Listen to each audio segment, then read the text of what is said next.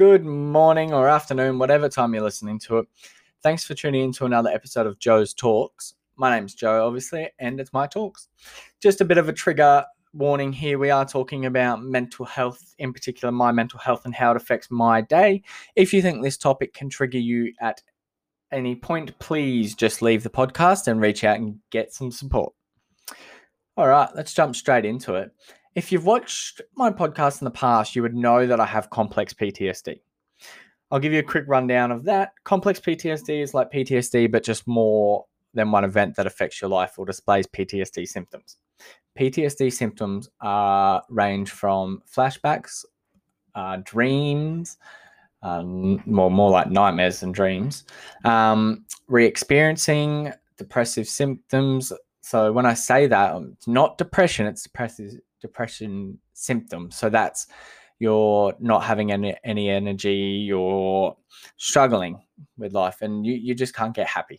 Like that's the best way to explain it. That's the overall view. There's a massive list. If you want the whole list, jump onto Google because there's a few good sites there. How does PTSD affect my life? It affects it a lot, if I'm honest, because it doesn't affect it in a negative way. So I'm not saying that it affects me in a negative way as such. I'm just saying that it definitely affects me.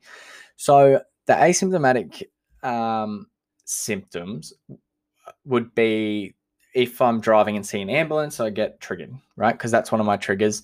I go into more detail about that on one of my other podcasts called Me and My Complex PTSD. So when I see an ambulance, it triggers me off. Then I get chest pain and I have an anxiety attack. It's only when the ambulance is lights and sirens and right up behind me and I need to move out of the way. That just triggers me. The other symptoms that I experience are the depressive symptoms. So moods where I just feel so flat that nothing's going to build me up, or I feel like nothing's going to build me up, and I just don't want to do anything. And I'm not sad, I'm not happy, I'm just very, I guess, baseline or just under baseline. Today's one of those days. Like, not going to lie, I'm struggling today. I'm struggling at this moment. Maybe not today because I don't want to rule out the rest of the day. But this morning, up until now, I've been struggling.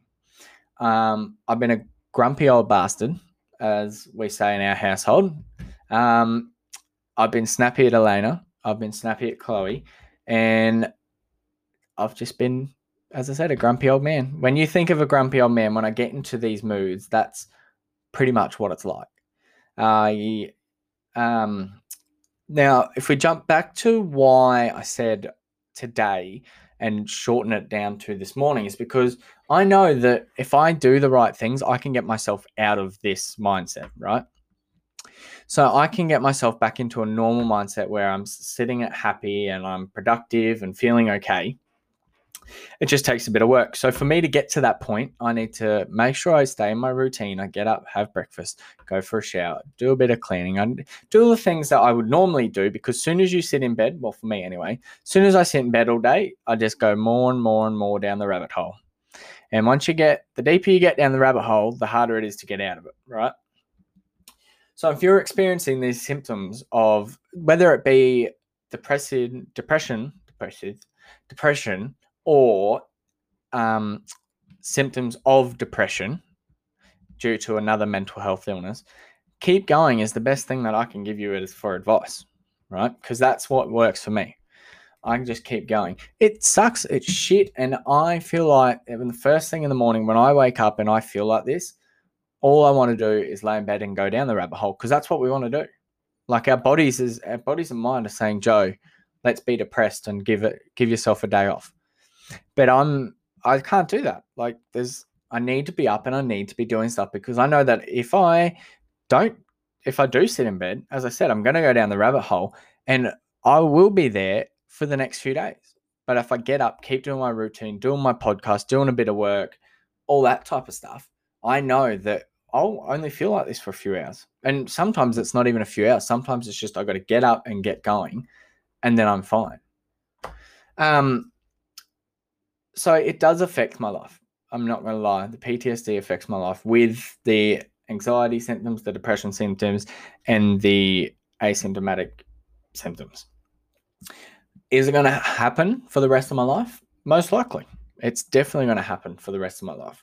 You're probably thinking to yourself, like, Joe, why do you go see a counselor then if they're not really doing anything? Because if I didn't see my counselor, my psychiatrist, take my antidepressants and mood stabilizers, I would constantly be in that rabbit hole. And I've been there. I've been there. I've done that. When I was younger, that was it. I was depressed, little angry shit. So for me, yes, I'm struggling now. Well, this morning, but there's no way I was way back where I was at the start. So I've got that drive behind me to keep pushing and to keep pushing to get out of where I am at the moment, like right this second.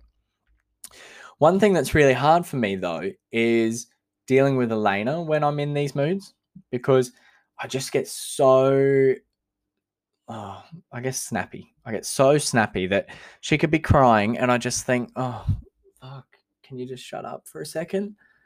Like I just get so frustrated at her, but then I remind myself that, hey, like I would prefer her to be crying than the way she was the other day when she got rushed to hospital.